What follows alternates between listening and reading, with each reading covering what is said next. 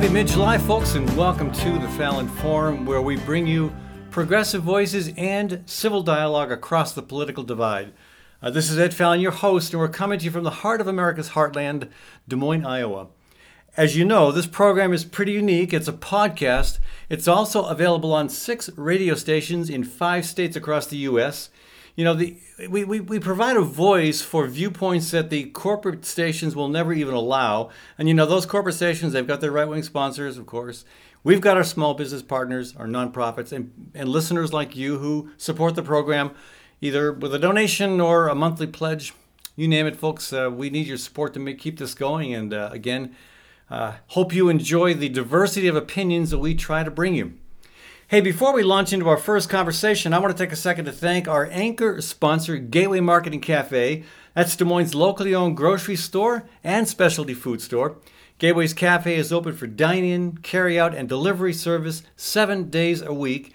And you can also order your groceries online. Of course, Gateway's also got a catering and floral service. Check it out, folks. That's Gateway Market and Cafe. I would like to welcome to the program Rob Hach. I've known him since 2014. He's with Trusted Energy out of Storm Lake, Iowa. He's been in the renewable energy business for over 20 years and has been doing solar since 2008 and is now involved in a huge and immensely important program at Grinnell College in Grinnell, Iowa. Rob, welcome to the program. Thank you very much. I enjoy being here. Thank you. Yeah, so Grinnell, not a huge college, but a big enough, and a very important college in terms of universities that tend to lead the way on progressive ideas and on environmental stewardship. And here they are, launching a huge project on solar energy, and you're a big part of that. Absolutely, Ed. And although Grinnell is not, as far as student enrollment, a huge college, it is $2.4 billion endowment. So the endowment is an impressive college. It's got a great curriculum, great programs, and one of the programs that they've really been working on is to be their sustainability. The students have been asking for the college to go carbon neutral, and they've been progressively working on this with us since 2017 in order to reduce their carbon footprint. And so we are building a $7 million project for the college that is a 4 megawatt of solar on single axis trackers with a 0.5 megawatt or 500 kilowatts of Tesla battery storage. And what percentage of the college's electricity will that provide once it's finished? Once it's finished, it'll be about 30% of the college's electric load. Okay, that's pretty good. And is the college pushing to increase that through other renewable options as well? They are going to be going after more renewables and down the line. And so there's opportunity. We had signed under contract land, 34 acres. Of those 34 acres, we're going to put solar on 18 of the acres and then fence off 20. So there's more room to grow there, as well as other opportunities down the road. Okay. So the college is on board. What about the city? City was great to work with. Grinnell, if you spend any time there, we got an office there. Thomas McFadden fills that office in Grinnell, and it's just a wonderful community. You walk out our office door, and you got about 5 restaurants within 1 block radius, and so it's a great community, very supportive of renewables, and just a great community in general. And what about the neighbor? How do the neighboring farms and landowners feel about the array? The neighbors had some concerns. We took the time at the review for the building permit in order to address their concerns and very easily to mitigate those concerns with some shrubbery and some trees and some other things in order to mitigate any concerns. But very easy with solar. Concerns mostly about visibility. Visibility was the biggest thing. There was concern about the fans on the inverters and some other things that potentially could come up. But visual was the biggest thing. And at the tallest, it's going to be 8 feet tall. And unless you come up over a hill, you won't even know that the solar's there. And sometimes and this is 20 acres. It's a big area. Sometimes the spaces in between the solar collectors are either covered with gravel or they're sprayed with chemicals to keep the weeds down. How are you going to manage that space in between those collectors? Well, if you want to talk about your neighbors, we had a great neighbor, Andy Dunham. Was with the Grinnell Heritage Farm there in Grinnell, and he was wonderful on educating us how to be able to take care of and maintain the site without having to use herbicides and pesticides. So he connected me with some sheep farmers. We'll keep all the grasses. Yes, we're gonna keep the grasses maintained with sheep. And so we're going to take it out of corn and soybeans and make it pasture ground. So it's going to still remain agricultural. It's still zoned agricultural. We're going to plant solar panels and raise sheep.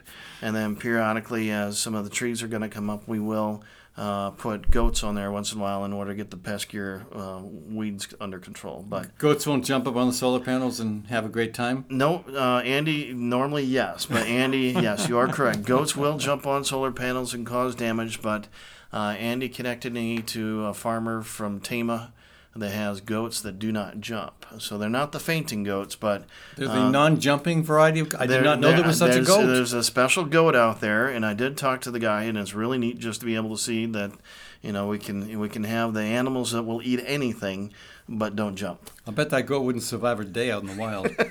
Well, no, I don't think so. Yeah. So this is great news about Grinnell College, and this may be beyond your realm of knowledge, but is this something that's catching on elsewhere in the country at colleges and universities? We are seeing a lot more of an uptake in renewables just as people are realizing we have to be doing something different. And I hire a lot of military personnel that have come out of service, and I ask them, what were you serving for when they did the tour? And they're protecting oil. Even Elon right. Musk, Yeah. We're in the Middle East, we're protecting oil, and our sales manager, Delta Force, Army, and served in Afghanistan numerous times. He's been blown up by roadside bombs 3 times. Wow. And so we're talking about this and what he was doing over there, and essentially we're protecting oil. So we can do a lot of this U.S.-based, American, Iowa-grown electricity. And I know electricity is not the same as fuel, but as Ford came out with an electric truck, and we got Tesla, and Volkswagen is going to go all electric. We can get to the point where we're not as dependent on foreign oil. And what about concerns about the basic materials that are used to construct a solar panel? Mm-hmm. I hear some people express concerns about the rare minerals that are being mined to produce these panels. They're going to run out.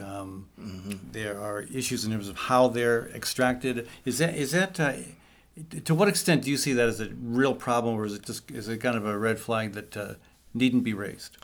No, they definitely, when it's raised, we're able to easily mitigate those issues. Okay. I mean, it's we look at the chemistry and then change the chemistry. And since when this started, originally the first solar panel was an MIT professor in the 30s. Wow. Okay. And so solar is not new, and they keep evolving. And so when these issues rise, we can address them and then change the chemical composition of those panels. It used to be that mercury was in the wired traces. And in our teeth. Well, yeah. And we could eliminate that mineral from the composition of the solar panels. So as those issues are brought up, then we're able to easily address them. And lithium, is that also a component of solar panels? Of the battery storage, yes. Okay. And is that a problem in terms of extraction from the earth and in terms of reliability, in terms of the supply? Lithium, the biggest constraint on lithium is that it comes from either Chile or China. And so there are lithium reserves in Iraq, Iran, some of those over there.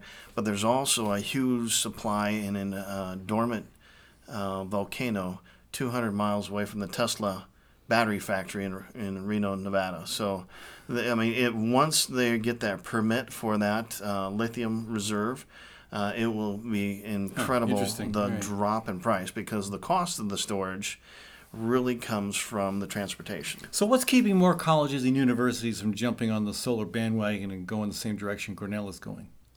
It just takes some introductions, and it takes a little bit of time, and we are talking to other colleges, other universities, other schools. We just had Albert City Truesdale last year bring theirs online, and That's a high school in Northwest Iowa. Yes, right. yep. Albert City, and the superintendent was smiling from ear to ear because he loves saving that money, and it's equivalent when they went solar. It's 2 school teachers.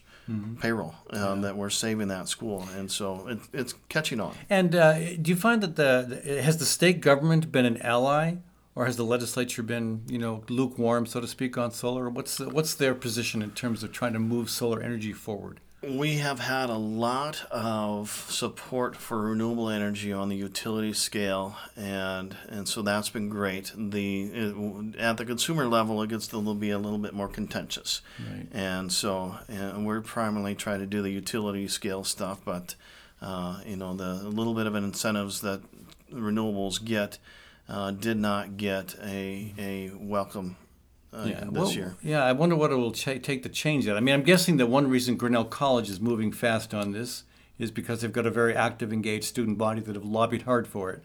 Yeah. And maybe there's a way to translate that kind of energy into pushing lawmakers to do a better job at supporting the industry. Mm-hmm. Yeah, we do have supportive lawmakers, but it's making sure that they understand the importance of the consumer side. Now, as far as the incentives for the state of Iowa for the tax Grinnell, credits? right? Okay. The tax credits for Grinnell, it had no impact. I mean, it's such a huge project that $20,000 worth of But state if tax credits. another college decides to go the same route, they might be unfavorably impacted. They might not be able to access those credits. The Iowa tax credits or incentives are not big enough in order to have an impact. So on its own, renewables can stand without incentives. If it was a level playing field. Yeah. Right now, it's not a level playing field. Well, Rob, great conversation. I really appreciate you taking the time to join us. Exciting to see that Grinnell College in Grinnell, Iowa, moving forward with a plan to achieve 30% of their energy, their electrical generation through solar energy. Pretty good. Yeah. We've been talking with Rob Hach, folks. He's with Trusted Energy out of Storm Lake, Iowa. Rob, thanks so much for joining us. All right. Thank you, Ed. Appreciate it. Good seeing you again. We'll be back in a minute, folks. Ed Fallon with you here. We have more talk coming at you here from the heart of America's heartland. Back in a minute on the Fallon Forum. Gateway Market and Cafe is Des Moines' locally owned grocery and specialty food store, centrally located at ML King Parkway and Woodland Ave. Enjoy chef-crafted prepared foods, artisan baked goods, organic produce, hand-cut meats, local and international cheeses, wines, and craft beer. Gateway's Cafe is open for dine-in, carry-out, and delivery service 7 days a week. Stop by or visit gatewaymarket.com for more details. Gateway Market, good food, great community. You're responsible for a lot, and it's easy to become overwhelmed, to feel helpless, even hopeless. What's not so easy is finding your way back to feeling and functioning better. Psychiatrist Dr. David Drake helps individuals and couples throughout Iowa with the convenience and privacy of televideo counseling. Dr. Drake also prescribes medication when needed, and his services are offered on a self-pay basis. If you need help, don't delay. Contact Dr. Drake at daviddrakefamilypsychiatry.com.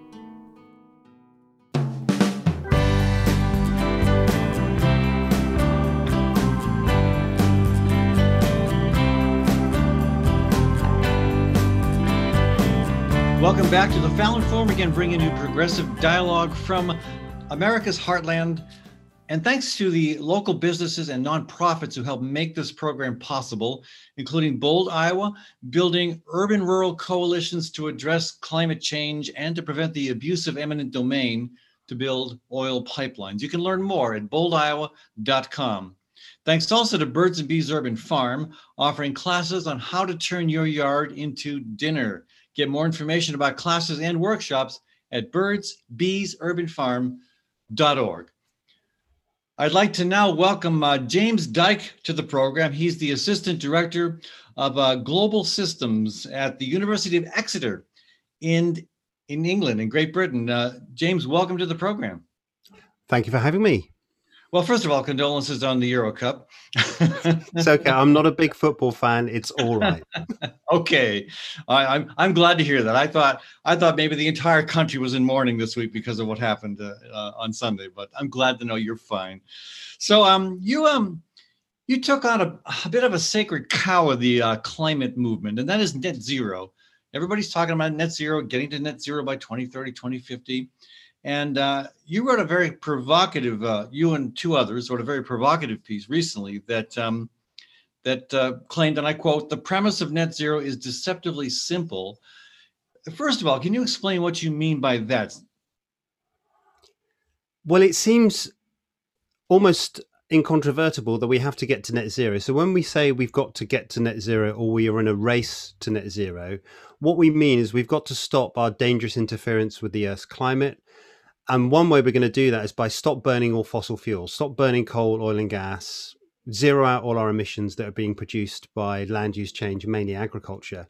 But of course, we can't do that quickly enough. We're not going to get there in 30 years or something by the middle of this century. So the idea of net zero is that we will be able to have a small amount of emissions, maybe from aviation, cement, agriculture. And those emissions will actually remove from the atmosphere using things that have been labeled carbon dioxide removal technologies, or sometimes called negative emissions technologies. When we get to that point, when we get to net zero, basically global warming stops. So it's deceptively simple. And in some respects, it's just obviously true. Until we actually make our impacts on the climate system overall neutral, then we're going to continue to drive global warming. So in the U.S. here, we've had a lot of conversation about cap and trade, which again was initially proposed as a very progressive way to try to address the climate crisis. But people realized eventually was, this all we're doing here is allowing companies to continue their bad behavior while trading trading their ability to pollute for carbon neutral options that others will have to engage in. It allows them to do more and seem like they're doing the right thing. Is net zero kind of a global version of cap and trade? It certainly shares the same motivation, the motivation which is essentially carry on with business as usual. Because what near zero has got, it's got two components, obviously, right? So it's got the first component, which is how much carbon you're going to emit. And then the other bit is you remove that carbon. So it's got the carbon dioxide removals term. So thus far, people have been focusing on when we're going to get to net zero, policies, promises to get to net zero. But what's happened is there hasn't really been any real critical inquiry as to what does that involve. And what it does involve is the continuation of the burning of coal, oil and gas, and this ever increasing amount of proposed carbon dioxide removal, which we're going to have to affect around the middle of this century. Now, quick, carbon dioxide removal, not a term I'm familiar with. Perhaps some in my audience are, but it sounds like what you're describing is what we call geoengineering. Some people would argue that it is geoengineering, right? Some people say no. So geoengineering is a scary term that's used to describe things like solar radiation management, which is literally the spraying of sulfuric acid into the Earth's stratosphere to reflect some of the energy from the sun back out into space. Or as Andrew Yang proposed during the presidential primary a couple of years ago, packing soil around the base of glaciers to slow them from melting. Yeah, there's a whole kind of wacky range of ideas. Sometimes it's called climate repair, which seems to be the respectable older uncle of geoengineering. So geoengineering is a kind of wacky, crazy kid. Climate repair is the more sober, grown-up sort of presentation of essentially the same thing. It's trying to unpack some of the damage that we've done on the Earth's climate. The thing with carbon dioxide removal is it could be as simple as planting a tree. And there's a lot of interest and excitement about tree planting because if you do the maths, if you plant about 1 trillion trees on Earth over the next 30 years or so, you're going to be able to withdraw a significant amount of carbon from the Earth's atmosphere. Now, there's a whole bunch of problems with that we might want to talk about later. But in principle, And again, it's always in principle. In principle, these things seem so simple. They seem so straightforward. But in principle, if you just plant a bunch of trees, if you maybe restore peatlands, if you do other kind of habitat restoration, you can kind of get natural systems to work a bit faster and suck down some of the carbon dioxide that we've put up in the Earth's atmosphere. That's the kind of respectable, kind of cuddly version of carbon dioxide removal. It goes all the way up to much more kind of technologically extreme schemes, for example, direct air capture, which are running these vast sort of air conditioning systems that would suck carbon dioxide directly out of the Earth's atmosphere, concentrate it, and then pump it underground into disused oil and gas fields where it would have to take thousands of years. One of those is being proposed here in Iowa. And there's a lot of excitement about it, of course, but those of us who maybe are paying more attention are a little bit skeptical. You have a good basis for your skepticism, because carbon capture and storage has been around since the 1970s. Actually, it's not a particularly new technology, but what carbon capture and storage has been almost exclusively used for is in the process of enhanced oil recovery. So you capture the carbon dioxide maybe from natural gas, which is being pumped out of the ground. You compress that carbon dioxide, and then you pump it back down into the ground in order to be able to force up more natural gas or oil. So it's only been relatively recently, the last 10 to 20 years or so, that that's been proposed as a way of actually taking carbon out of the Earth's atmosphere. Because rather than pump it down into the ground to get out more hydrocarbons, we would pump it down into the ground and then just leave it there, what we call carbon capture, storage, and sequestration. Right. Yeah. Well, this conversation is becoming the conversation about net zero is becoming a higher profile conversation. Certainly happened during the recent G7 summit. Where again all the countries, now that the U.S. is under the leadership of President Biden and not the climate denier Trump, the G7 summit countries all said, yeah, we're going to get to net zero by 2050. Again, my impression from your take is that's nothing to get too excited about. Well, it's nonsense. I mean, if you include G7 nations such as Australia, it has no credible plan. It has no credible route to stopping its dangerous interference on the Earth's climate. It's developing coal deposits as we speak. It has a future that's heavily tied to hydrocarbon exploitation. But what's interesting in the net zero context is that it's arguing that its existing natural sinks, its existing ecosystems, its forests, already offset the carbon that the nation produces. So when you look at the removals in the context of how much carbon they are actually going to emit, then you've got arguably just the sheer abuse of the term net zero, because it's not actually helping us address the climate crisis at all. So later this year, November, in Glasgow, the COP26 climate summit convenes, and great expectations on what that might accomplish. To what extent do you think participants are going to be willing to start looking at the climate emergency from the perspective that you offer regarding net zero? And again, I think where you're going with this, and where I'd like to go is we can't find excuses to continue to use oil and gas and coal. We've got to wean ourselves of fossil fuels as quickly and decisively as possible. No amount of offsets are going to accomplish what we need to accomplish as long as we continue down that road. To what extent do you think the COP26 summit is going to model that kind of approach, that kind of language? Well, hope springs eternal. I mean, there's always something that might happen. I mean, just right now we're seeing quite significant changes in mainstream discourse and reporting on the climate and ecological crisis as a consequence of the heat dome on the Pacific Northwest. I mean, people are literally dropping dead because of extreme temperatures. There's chronic drought further down in the continent, and there's been lethal heat waves across the rest of the world. So who knows what's going to happen by the time we get to COP26. I mean, I am skeptical, and I'm skeptical because, in part because of the way in which net zero has been used. Because if you look over the last 30 years of this climate policy system, I mean, now we're talking about net zero. Previously, it was carbon capture and storage. Previously, it was clean coal. Previously, it was offsetting and natural sinks. Every single time when we think we need to make progress, the solution is essentially the protection of business as usual. They're not seeking to protect the climate.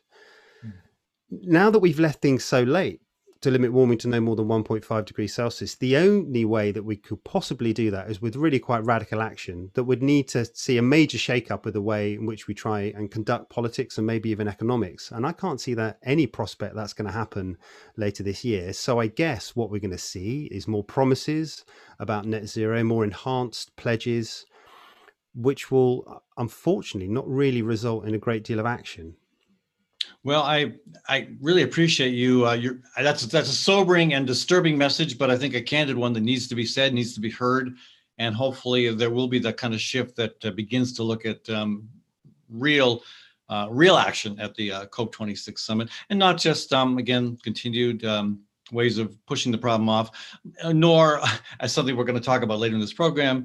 The solution is also not to put rich billionaires on spacecrafts and send them to Mars to grow potatoes. But so anyway, I really appreciate you taking the time to join us, folks. We're talking with James Dyke. He's with Exeter the University of Exeter, Great Britain, and a longtime activist and commentator on the climate emergency.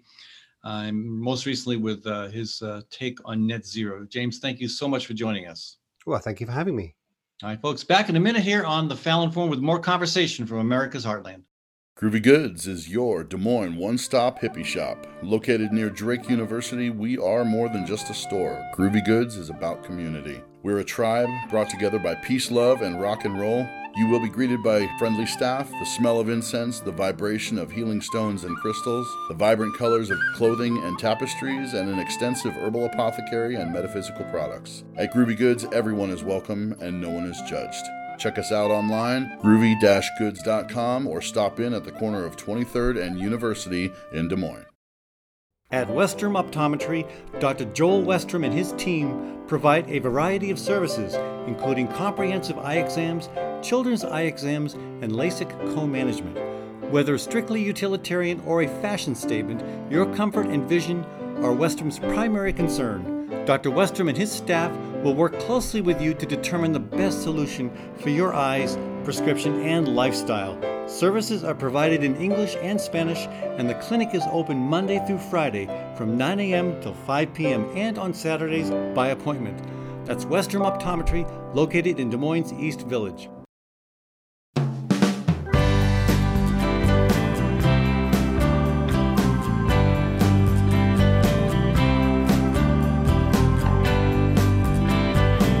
Hey folks, welcome back to the Fallon Forum. Again, Ed Fallon with you here, broadcasting from America's Heartland, actually the heart of America's Heartland, Des Moines, Iowa.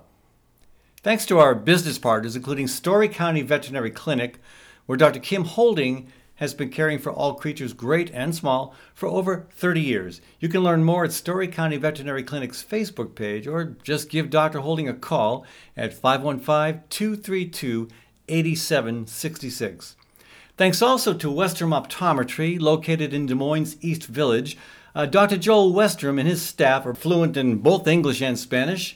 The clinic is open Monday through Friday from 9 a.m. until 5 p.m. and on Saturdays by appointment. That's Westrom Optometry.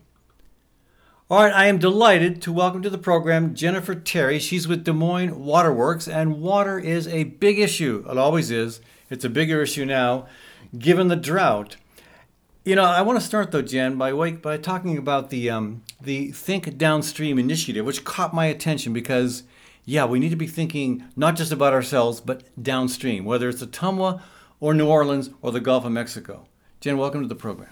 Thank you so much. I'm pleased to be here. I'd love to talk about our Think Downstream initiative. So when I was at Waterworks a few years ago, I worked for Bill Stowe, the former CEO, and he and some staff developed this concept of Think Downstream. And so we're really giving that legs right now. And so Think Downstream to us is not only a way of thinking and communicating, but it's also, of course, a literal way of how you live in your watershed. So we have a website called called thinkdownstream.com, and we're using that concept to do strategic planning right now and our metropolitan regionalization process to ensure that we shepherd our natural resources in a smart way, looking to the future, and also thinking downstream literally. Iowa is the largest contributor of nitrogen to the Mississippi River Basin, and that's not okay. And so other states have done a better job at trying to clean up some of the mess in their water systems. Other states have done a better job, and we know how we can make it better. We just need to execute. So, I mean, is there? If I was living in Louisiana, if I was a shrimp fisher person or anybody at all dependent upon water, I'd be really mad at Iowa. I would be mad at Iowa too, actually. And I rode in a boat with one of the shrimpers about 3 years ago, and he was very apolitical. He was just telling me his story, and it's tragic. It's not okay that we impact people's livelihoods, and in some circumstances, generations of families aren't able to practice their livelihoods because of upstream pollution from farm chemicals and soil and things. And of course, it affects Louisiana and beyond, but it's a big problem here in Iowa as well. Des Moines is the water customers in Des Moines are about 500,000, maybe 500,000, say, and yet we're drawing our water from one of the 10 most polluted rivers in the country. That's a big deal. You guys have quite a task on your hand to render that clean and safe, and you do it. But I think one of the tools you use to do it is one of the most expensive and largest nitrate removal systems in the world. Yeah, that's true. The good news is we've been doing this for 101 years, and so we have experience with drought and pollution and contaminants, but they continue to escalate. And so we continue to build and expand and plan just to try and stay ahead of the additional contaminants that are coming at us. Almost 30 years ago, we built what was then the largest nitrate removal facility in the world in order to control nitrate and meet regulatory standards. And now our biggest foe is harmful algal blooms and the toxins that they can emit. So that's a new problem. A relatively new problem. Is that related to increased agricultural pressure, increased development pressure, climate change perhaps? Mm-hmm. I think maybe all those things. I'm an attorney, so I'm not a climatologist. I would say we know what causes harmful algal blooms. Slow-moving water, hot temperatures, over-nutrified water all contribute to toxins, and we certainly have those in our two watersheds. Land use is overwhelmingly agricultural, and so we also have confined animal feeding operations in both of our watersheds, and so the water has to travel through a lot of those working watersheds in order to get to us. We rely on rivers, which is different than some utilities do. Right, and 700 waterways in Iowa, streams, rivers, creeks, lakes, ponds, 700 are described as polluted. Certainly, and that's a problem. It is, and it's not just a problem for Des Moines. There's a misconception in the public and some policymakers that it's just a Des Moines problem. Actually, there's 48 utilities, public water systems, who treat for nitrate in the state. So we're building a small community of those utilities to understand educational resources and ways that we could help improve that surface water and source water. Now, we all drink water, obviously, and water is important not just for our survival, but we use it to clean, we use it to grow our food, we use it for a lot of purposes, and it's not an urban or rural issue, but yet there seems to have developed an urban-rural divide in Iowa, and we saw that kind of come to a head a few years ago with the lawsuit by the Des Moines Water Works trying to get the counties at the headwaters of the Raccoon River to responsibly manage all the soil, the nitrates, everything else running off into the watershed. How did that pan out? Well, that suit was dismissed a few years ago, unfortunately. It was the right thing to do at the right time. It opened a lot of doors for discussion. There was a piece of legislation passed here in our state. Definitely, in our cases, has not improved the water in the last 30 years, let alone the last 5. So although all options are on the table for waterworks, currently we don't have a lawsuit in our back pocket. We're not litigating at the current time. We look to the regulators and our state government to help us clean up our source watersheds. And we're also undergoing some ideas and thinking downstream again with who we partner with. And so we're partnering with some really interesting folks this summer. For example, nonprofits such as the Practical Farmers of Iowa or actually a farmers cooperative and a land management company. We're sponsoring a series of webinars that are aimed at non-operator landowners to help them understand what it's like to live in a watershed. So if you humanize your fellow residents of a watershed, it helps take away that divide. And we all understand that what we do upstream and downstream is all connected. And that's a big part of how I approach all the work I do, is try to find that common ground. I mean, earlier this year, I had a series of interviews with Iowa voters who supported Donald Trump. That was interesting, and we found common ground.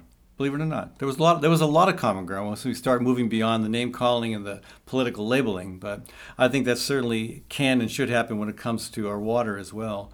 So, and all the challenges that you face are, I think, being exacerbated presently by the drought, which has been going on for 3 years now, I believe. Absolutely. Water quantity issues are colliding this summer with water quality issues. We are still in a severe drought condition in our two watersheds. So we have had some rainfall the past few days, but I don't believe it's happened up in our watershed. So it's a pretty precarious situation when you rely on two rivers. And if they're low already, and let's say that they develop harmful algal blooms, it's going to be a precarious situation. And we're monitoring constantly, and our production team is on alert every day right now as we think the harmful algal blooms are going to start moving in. Yeah, wow. So and again, as bad as it is in the upper Midwest in terms of drought, it is so much worse west of Denver. Everything west of Denver, in some places, almost unthinkably, taxed right now by severe drought. What does the West look like in terms of water availability, management? I know this is a bit out of your range, Jennifer, but what does the West look like in terms of getting by if the drought persists? Well, I'm familiar with what their utilities do, and their utilities have pretty strict ways in terms of how to use water. Right now, we're just asking people for a 25% reduction in lawn watering, and so compared to what the folks are having to do out west, we think that's reasonable, and that's what we're asking people to do right now in response to the drought and water quality, is just to reduce lawn watering. Yeah. And are people rising to the occasion and saying, sure, I'm going to cut back on my lawn watering? They are. Okay. We've seen a reduction in usage, and so we think we went to stage one of our water shortage plan, and so we have been relying on folks like you and other outlets to help us get the message out that we all need to work together to, especially during this tough summer when we have quality and quantity issues. And our goal, of course, here, Kathy and I are trying to get rid of as much lawn as possible. But we do have occasionally some crops to water, but we try to do that as responsibly as possible and minimally, Perfect. Encourage those crops to put their roots low, dig deep. But so I mean, I think about what's happening out west, and I'm thinking at some point, places like Phoenix, Las Vegas, and who knows, maybe the Central Valley of California as well, are going to become unlivable. Either they're going to have to import water from somewhere else, or they're going to have to move. Is that an exaggeration?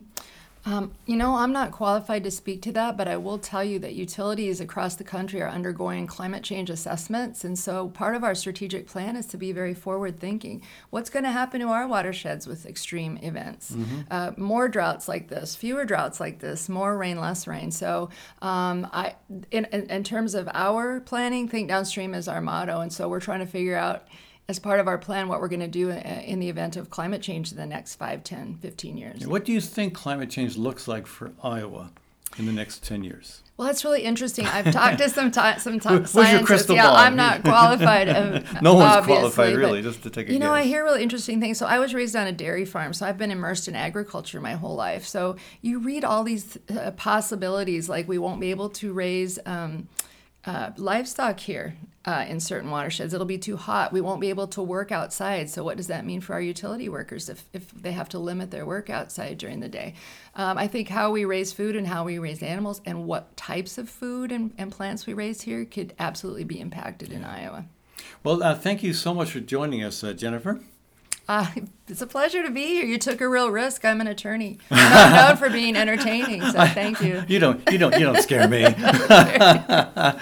Folks, Jennifer Terry with the Des Moines Water Works has been our guest. When we come back from a short break, our Dartanyan Brown's going to join us. Dartanyan is unlike most people, like me, he listens to right-wing talk radio sometimes, and the The stuff that Michael Savage was saying recently, comparing critical race theory to Nazi Germany, absolutely insane. We'll be back in a minute to talk about that on the Fallon Forum. Gateway Market and Cafe is Des Moines' locally owned grocery and specialty food store. With over 5,000 items to choose from, you can order groceries online, and the Gateway team will bring them to you curbside. It's a convenient way to shop from anywhere and save time. Gateway's Cafe is open for dine-in, carry-out, and delivery service 7 days a week, with catering and floral services also available. Visit gatewaymarket.com for more details. Gateway Market, good food, great community.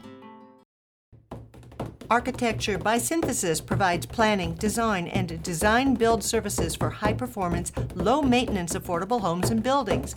Owner Mark Clipsham has been doing this work for over 30 years on a wide variety of project types, specializing in super-insulated structures made from, wait for it, grain bins. Yup, with the right experience, tools, and creativity, so much is possible. View images of projects and learn more at architecturebysynthesis.com. That's architecturebysynthesis.com.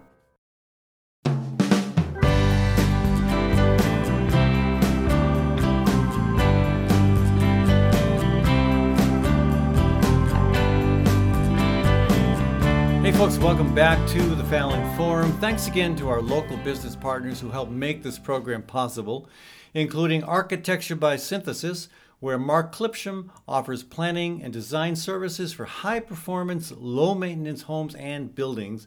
Mark specializes in environmentally friendly designs, including highly insulated structures made from grain bins. That's Architecture by Synthesis. Thanks also to Groovy Goods. That's Des Moines' one-stop hippie shop where everyone is welcome and no one is judged. Groovy Goods calls itself a tribe brought together by peace, love, and rock and roll. Learn more at groovy-goods.com or stop in at 23rd and University Ave in Des Moines.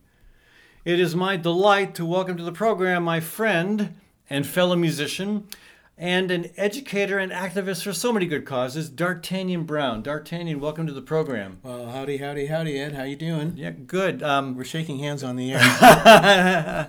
You're also, in addition to all the other great things that is mentioned about you, like me, you're one of the few people who listen to Shock Jock Radio critically, not just to drink the Kool-Aid, but to see what's being said, what's going on, or as I like to say, I've said it for years, I listen to Rush Limbaugh, folks, so you don't have to.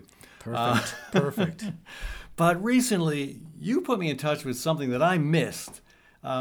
Michael Savage going off on critical race theory and basically comparing it to Nazi Germany. And let's listen to that clip and then talk about it. A psychotic woman who came up with this lie called critical race theory, which is nothing but racism towards white people. No other race is targeted. I could go on, and I could go on and on. I've studied history. I know where this starts. I know where it ends. It started in the same kind of thing started in Germany. The Jews were no good. The Jews did this. The Jews did that. The next thing you knew, they were being excluded from swimming pools. They didn't put them in concentration camps overnight. I studied this intimately. I am Jewish. I know how this starts. Attacks on white people is exactly what was done to the Jews in Germany in the 30s. Don't fall for this garbage. This is the road to the death camps. Wow is all I can say. I mean, and that was on Newsmax, which is the new national media outlet that makes Fox News look like a liberal rant. Wow. I mean, how do you respond to something like that? I mean, well, where do you start? The where you start, you have to go way back. You can't just start today on this. Right. You know, that we're in a chicken's home to roost moment here, because this whole phenomenon, right in that clip, you've got Michael Savage talking about now a contemporary issue, just happens to be, but at the same time, his whole approach is something that was spawned back in the late 70s into the 80s. With what was first called hate radio. Yeah. Hot talk, I think, was the original marketing term. Right. They didn't call themselves hate radio. Oh, God, no. Oh, God, no. We're just standing up for what's right. But But the whole thing of keeping the audience upset, activated, emotionally tense, and of course the separation along every line that you can think of, your culture, your typical culture war issues. I was living in San Francisco in the late 80s. I moved there from Des Moines in 1987, lived there until 2014. At that point, we, in the liberal Bay Area, noticed the rise, inexorable rise of this hate radio with Michael Savage. This is not our first go-round with him. He's been around a while. Yes, sir. The thing that was so interesting about it is that, of course, in that San Francisco market, you would think that obviously that's very liberal and but tolerant. It's, but when somebody's actually coming up speaking overt racism, misogyny, all of these different elements that make up this mode of broadcasting, that people would speak out. Well, a lot of us did, but it didn't make any difference. Well, I think because the station found that it was profitable to spew this stuff. Amen. It brought in listeners, and it brought in advertisers. And a company with such a family-friendly, air quotes here, family-friendly approach as Disney was responsible for bringing hate radio, Michael Savage to the San Francisco So we can Bay blame Area. Michael Savage on Mickey Mouse. That's right, buddy. Yeah. The mouse has claws and big sharp teeth. And the mouse is a rat. There was an article called Radio Rat Poison back in the 90s that basically made that point. So, how do you possibly get away with comparing critical race theory, which, let me just read you. Here's the definition of critical race theory that I pulled off the internet. All right. An analysis based on the premise that race is a culturally invented category used to oppress and exploit people of color. Critical race theorists hold that the law and legal institutions in the U.S. are inherently racist insofar as they function to create and maintain social, economic, and political inequalities between whites and non-whites, especially African Americans. I don't see how you can argue that's not true. Where did you get your definition? It's one of the first things that popped up, and I should be able to tell you where exactly, but I can't. Well, that's. But are you okay with that definition? It's okay. It says really. What's it missing? The thing that says it holds that the law and legal institutions are inherently racist insofar as they function to create this whole idea of intersectionality. How did it get that way? It's easy when you say it that way. You can still sort of get your hankles up, or and think that we're trying to say something that's bad and incorrect. When essentially, when you do study from the very beginning of why the police, for example, or even put into society, then you understand why in a slave-holding society, the function of the police, how that was formed, and then as time goes forward, how that form evolves.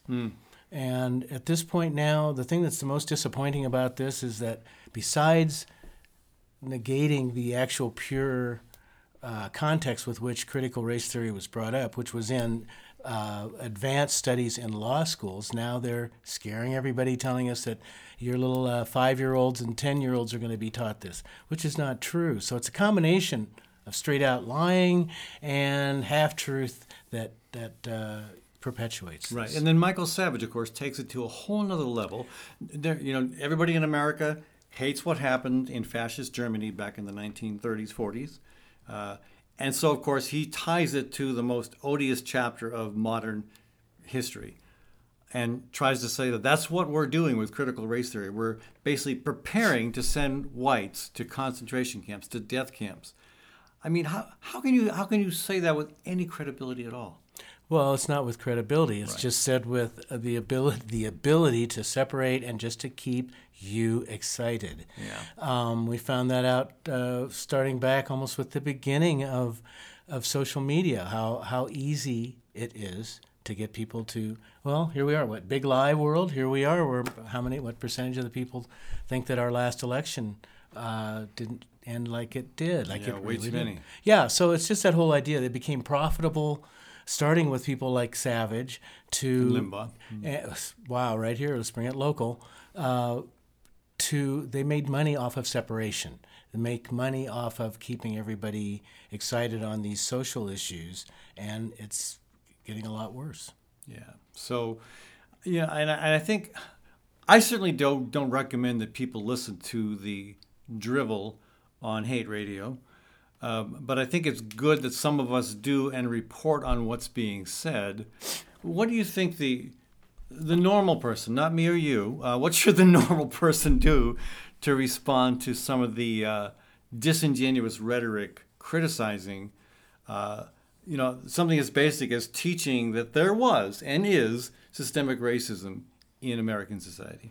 Well, I don't know. This is going to be a very interesting time ahead as we try to work this out. If you're an educator, if you're a conscious citizen, and you are not, and you believe in a multicultural world, which is what we've got here in America.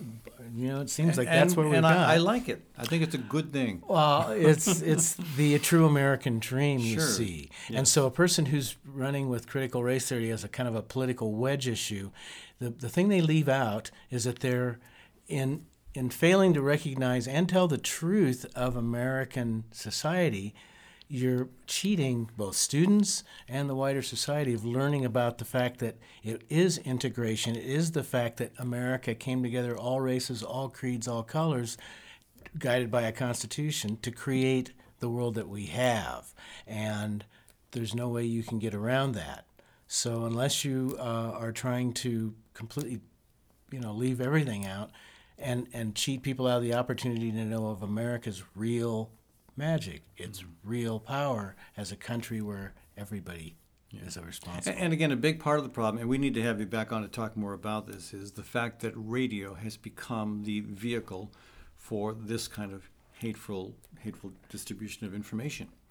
And how to get that back? With the Fairness Doctrine being repealed and the Telecommunications Act basically allowing big corporations to own as many stations as they want, we've got a situation right now where the public airways are no longer public. They're owned by a handful of businesses that monetize them by putting on the most ridiculous content.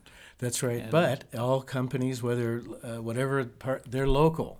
They're very sensitive to local needs and local listener views. So, Hey, listeners, it's up to you. Dart, thank you so much for joining us. Folks, we've been talking with Dartanyan Brown. Thank you, Ed. When we come back, if you're listening to our podcast, we're going to be talking with the Des Moines City Council candidate. We're offering to interview all the Des Moines City Council candidates on this program, the podcast component. If you're listening on one of the many radio stations that rebroadcast this program, stay tuned. Kathy Byrnes with Burns and Bees Urban Farm is going to join us. That's right. We're going to be talking about Jeff Bezos moving to Mars. Maybe he's trying to move to Mars because he wants to grow potatoes, or maybe he's trying to escape the climate emergency. I don't know. We'll talk about that in a minute when we come back from a break. This is Ed Fallon, your host. Gateway Market and Cafe is Des Moines' locally owned grocery and specialty food store. With over 5,000 items to choose from, you can order groceries online, and the Gateway team will bring them to you curbside. It's a convenient way to shop from anywhere and save time. Gateway's Cafe is open for dine-in, carry-out, and delivery service 7 days a week, with catering and floral services also available. Visit gatewaymarket.com for more details. Gateway Market, good food, great community. At Story County Veterinary Clinic, Dr. Kim Holding has over 30 years of experience working with all creatures great and small. Cat, dog, horse, cow, elephant. Well, if you've got a pet elephant, you may be in trouble. Kim's clients stick with her year after year because they know she'll do right by them and their pets and farm animals. So give Kim a shout to keep your animals happy and healthy. Call 515-232-8766. That's 232-8766.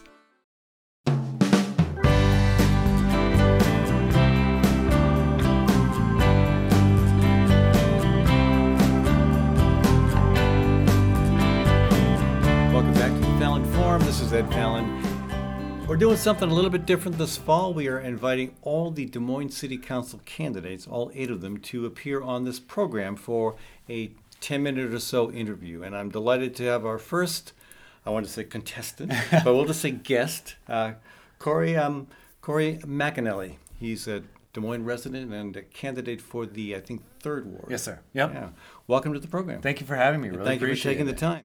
We're going to focus mostly on the climate crisis. Yeah.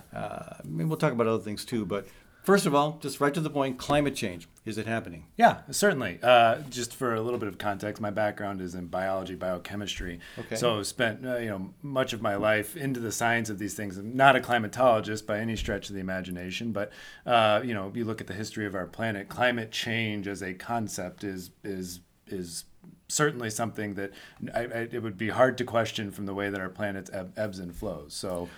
Right, but you're talking about long-term climate change. Yeah, absolutely. What about the current round of climate change, which again, climate scientists say is caused by human activity? Yeah, I certainly think that there, again, based on the premise that there is climate change generally, if the question is does humans' existence have an impact on that? Certainly, yeah. I don't think that there's any question that, certainly people are questioning it, but humans do have an impact on that. So beyond an impact, I mean, what I'm hearing is human activity, not just us, but what we're doing is causing climate change. What's happening now? Yeah, and again, I think I want to be careful about that because sometimes I think people say that human impact is the only cause of the change in climates, which I do not believe is true. But do humans have an impact on? And does what we do in this planet change the climate? Yes. So to what extent does the current change, and the current changes are dramatic in terms of the larger scale impacts? Yeah, I mean, historically, what's happening now is unprecedented. Sure, and that's where my expertise ends, and we'd have to rely on the science to answer that question. So I don't have statistics today to tell you what that is, but I can.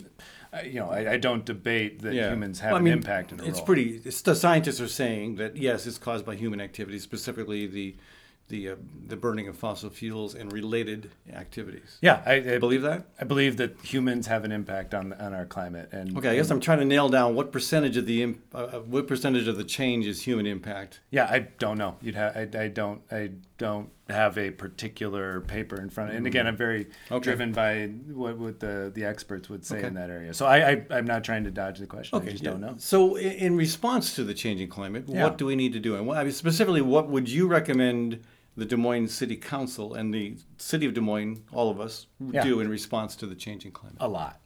All right. So So I think not only is it personal, right? We need to individually take ownership over our impact on the environment, and again, whatever that might be, we need to personally take an ownership in that, whether it's making sure that we're locally sourcing foods or we've had the conversations over the last 24 hours about, education is a huge thing. Where are you getting your food from? How are you getting your food?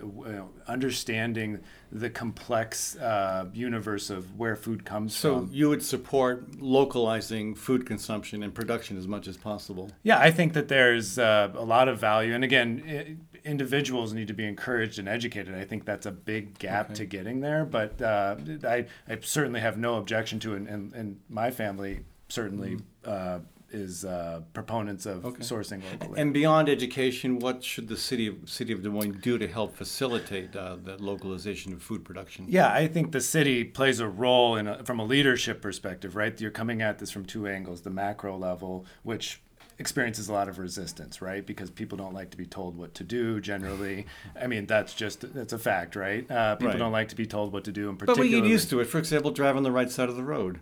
Sure. Yeah. Well, and that's a, that is, I always like to say there's a first generation issue. It's the first generation who is being told to do something that isn't necessarily inherent. So when Europeans come over, there's a stark contrast for driving on the right side of the road versus only the British and the Irish. Fair, yes. So, yes. But so what should the city council, even though there will be resistance, what should the city council be doing or initiating that will help us relocalize our food. Yeah, policies that encourage it, right? Not to make, like what? Like allowing for urban agriculture. We've talked about this yesterday, which is encouraging those in the community to, again, source local their food and not put impediments in the way of local sourcing. Well, and compared to most cities, Des Moines is already pretty darn good when it comes to allowing people to do what Kathy and I do. Sure. Raise half of our own food. Sure. Right here on a small holding. Sure. Yeah. So what more could the city do, I guess, is my question. So to me, and that goes back to the education. You're taking down barriers, and then you're not just taking down barriers for the sake of doing it, for people like you who are heavily invested in it, but then you're taking the next step to encourage it. You're doing that personally, right, with your education programming and the services that you offer here. Yeah. But how are you taking that next step as a leader on city council to say, not only do I appreciate what the Eds of the world are doing because we've opened up the doors, but how am I? The Eds of the world too? Couldn't do without the Kathys of the world. Sure, certainly. So we all have that. So what about energy? Energy is another key component of combating the climate emergency. And again, a lot of folks feel we ought to be doing more with solar, wind, geothermal, conservation for sure. What's your thought on what the city of Des Moines can do regarding energy? Yeah, I think we continue to partner with organizations to make incremental change towards energy, utilizing green energy sources. And I think that is a complex ecosystem in and of itself, right? You can't just, and I think you would agree, we can't just flip the switch over to complete green energy tomorrow. I think we need to do it really, really fast. I've actually read a lot of your materials on that. Yeah, no, and according to science, we need to do it really, really fast. And the urgency is certainly there, and so finding ways to get there, and I know again that goes back to the how do you make it accessible? How is the city partnering to make those issues? Because there's a huge financial component of that too, right? Where does that financing get pushed? How who pays for it, right? And that's not just something that we can flip the switch on tomorrow to those things without realizing the impact of who in the community that. What about the benchmarking ordinance regarding larger properties that have to achieve a certain level of efficiency? You're talking about what do I think about that particular that was ordinance? passed last year, I believe. Yeah, I think it is a good step. Now, is it perfect to solve the entire problem? No, but is it necessarily right-sized? What you hear about these issues, and I think where we need to be proactive is when we put something like that in place, once we're getting feedback, from the community as to how it's impacting us, how it's impacting the community, the building community, being dynamic in response to that. And I think that's something that we need to continue to look into over the next 4 years, because I don't think, from my perspective, it's certainly not perfect. The three key elements of relocalizing the raw elements of our existence: food, energy, and to me, water is the third one. And water is coming into increased focus with the drought going on. Yeah. And also, of course, we had this lawsuit filed by the Des Moines Water Works because we are just, we've got one of the largest nitrate removal systems in the world. Earlier on this program, we talked with Jen Terry with the Water Works about that. So what would you do regarding our water system? Yeah, water is, again, we are a hub in a very large ecosystem, a very large watershed, upstream and downstream impacts to that. Certainly, you can't make it rain. So that's certainly an impediment right now as to where we're getting our clean water sources. Now, I know that there have been some solutions proposed, wells, for example, tapping into wells. Not ideal. Right, certainly. And so, if you're looking at cleaning those and you're having a long-term plan, how are we looking at, for example, the other water sources that we have in Des Moines and how we're cleaning What those? are the other water sources? Well, the Des Moines River in particular but we don't use it. We do it, but they do use it, but it has its own issues. Sure, certainly, and that's what I'm talking about. How are we unpacking those individual pieces? Because there's only so much that the city controls, right?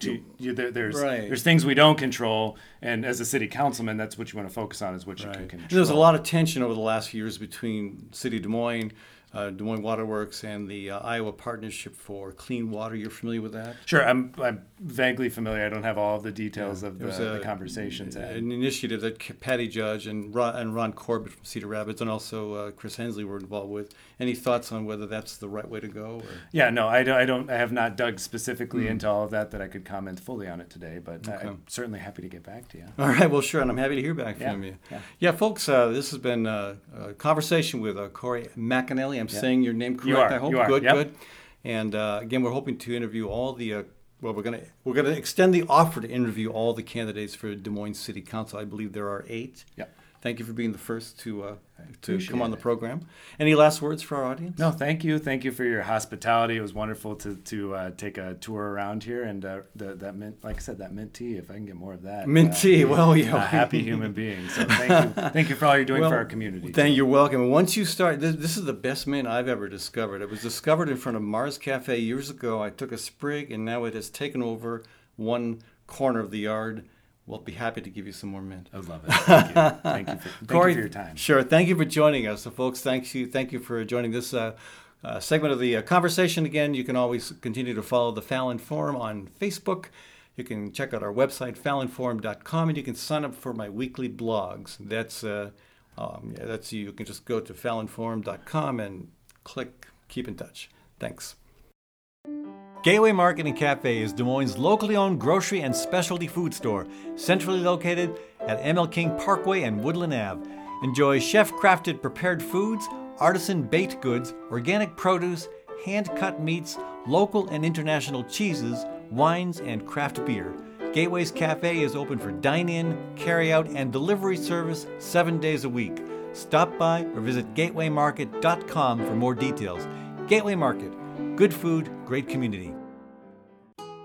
You're responsible for a lot, and it's easy to become overwhelmed, to feel helpless, even hopeless. What's not so easy is finding your way back to feeling and functioning better. Psychiatrist Dr. David Drake helps individuals and couples throughout Iowa with the convenience and privacy of televideo counseling. Dr. Drake also prescribes medication when needed, and his services are offered on a self-pay basis. If you need help, don't delay. Contact Dr. Drake at daviddrakefamilypsychiatry.com.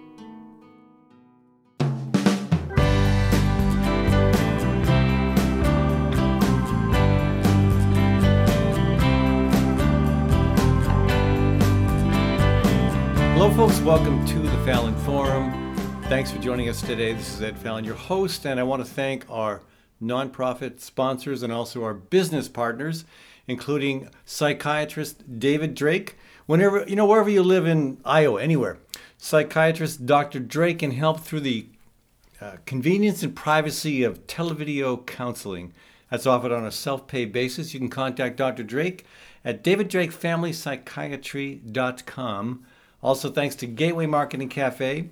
That's Des Moines' locally owned grocery store and specialty food store. Gateway's Cafe is open for dine-in, carry-out, and delivery service 7 days a week.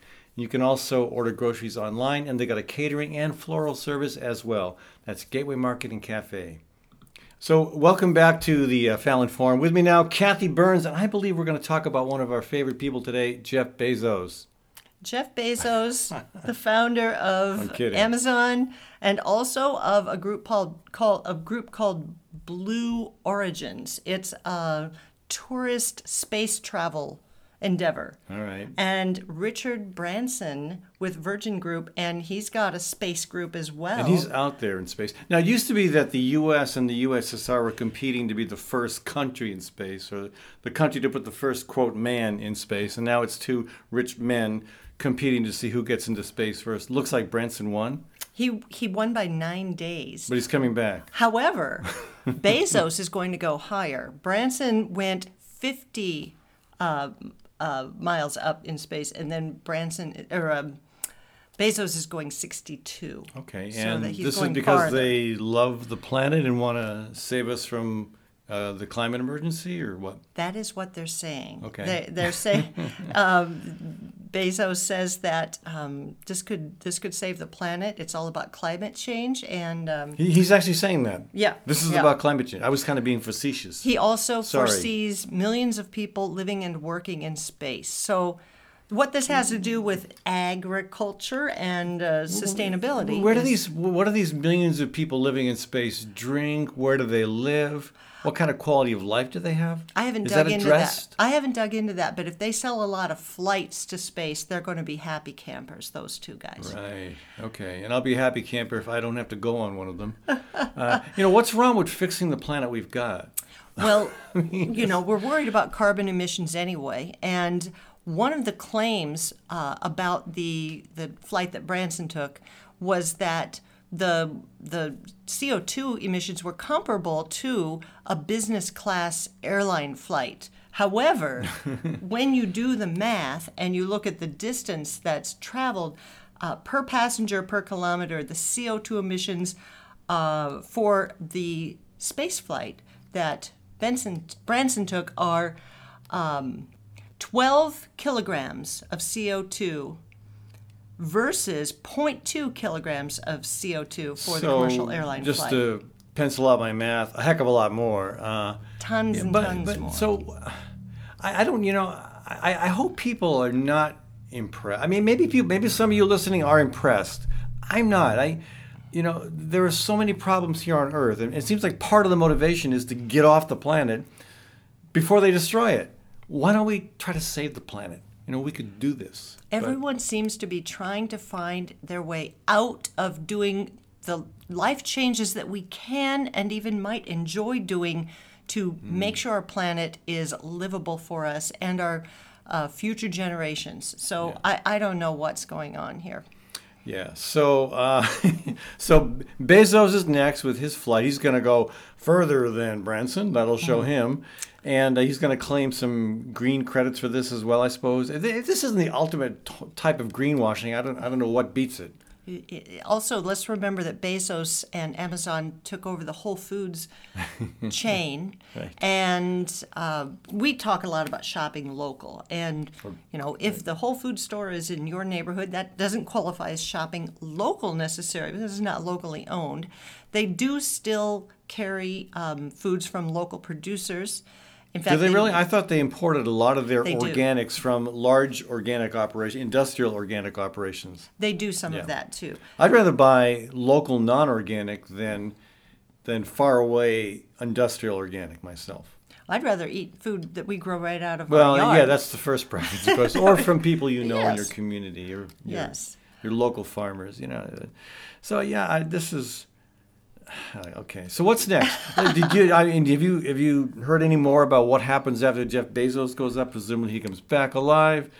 More rich people want to do this. I mean, what's next? Where does this lead? I don't know what it costs to go into. I think I saw the amount of $150,000 to go into space, and I don't know how many people are going to be able to be carried on these commercial space tourism flights either. But they have to spend billions of dollars just designing the spaceship, right?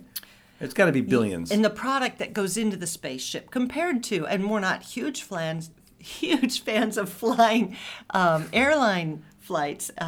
Sometimes it feels necessary, but lots of people can go on those in one flight compared to maybe a crew of 4 or 5 and then several passengers on the tourist flight. Do these dudes have a business plan for how they get from I'm going to space to 1 million people are now living in space? Do they have a plan for that, or is this just a hyper, promotion of a bad idea? I mean, do they really see a way to do that?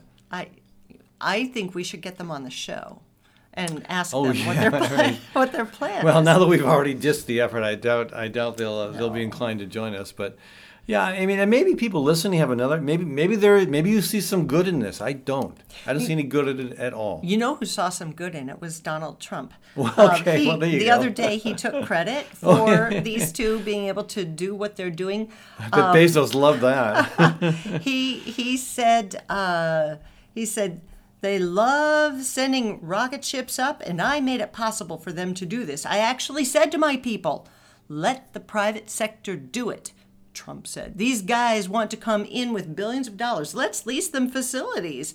Because, that's the private sector. Because, you need certain facilities to send up rockets. Taxpayer-financed facilities. That's the private sector. He ended the quote with, we have the greatest facilities. Just to let you know. So Trump wants to make Mars great again. Well, actually, my only intrigue in all this is I want to see somebody pull off what Matt Damon did in The Martian and grow potatoes on Mars. That's the only thing that might entice me to take a flight to Mars is the opportunity to grow potatoes. We're going to farm the heck out of this planet. That and artichokes. If they can grow artichokes in space, that would be a big trick. It's hard enough to grow artichokes in Iowa, I think, as we've mentioned in several of the programs. Yeah, it just seems like this is all, to me, so childish. you have a messy room. You clean the room. You don't get to have another room in the house because your room is a mess. You clean it up. You were comparing this to the show Avatar the other day. Yeah, I mean, how many people watch Avatar, the movie with the blue people who live on another planet, and they live on top of a mineral reserve that everybody, all the humans, really want. They want to pay millions for it. And how many people have seen that movie and empathize with the humans? No, everybody who watches that movie.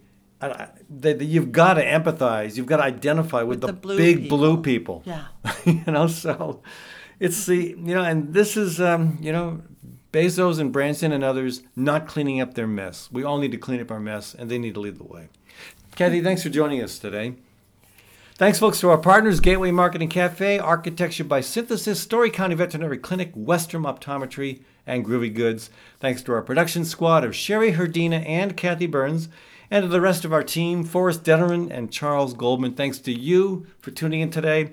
Remember, like our Facebook page, help us move this pioneering effort forward. And thanks again for tuning in to this week's Fallon Forum.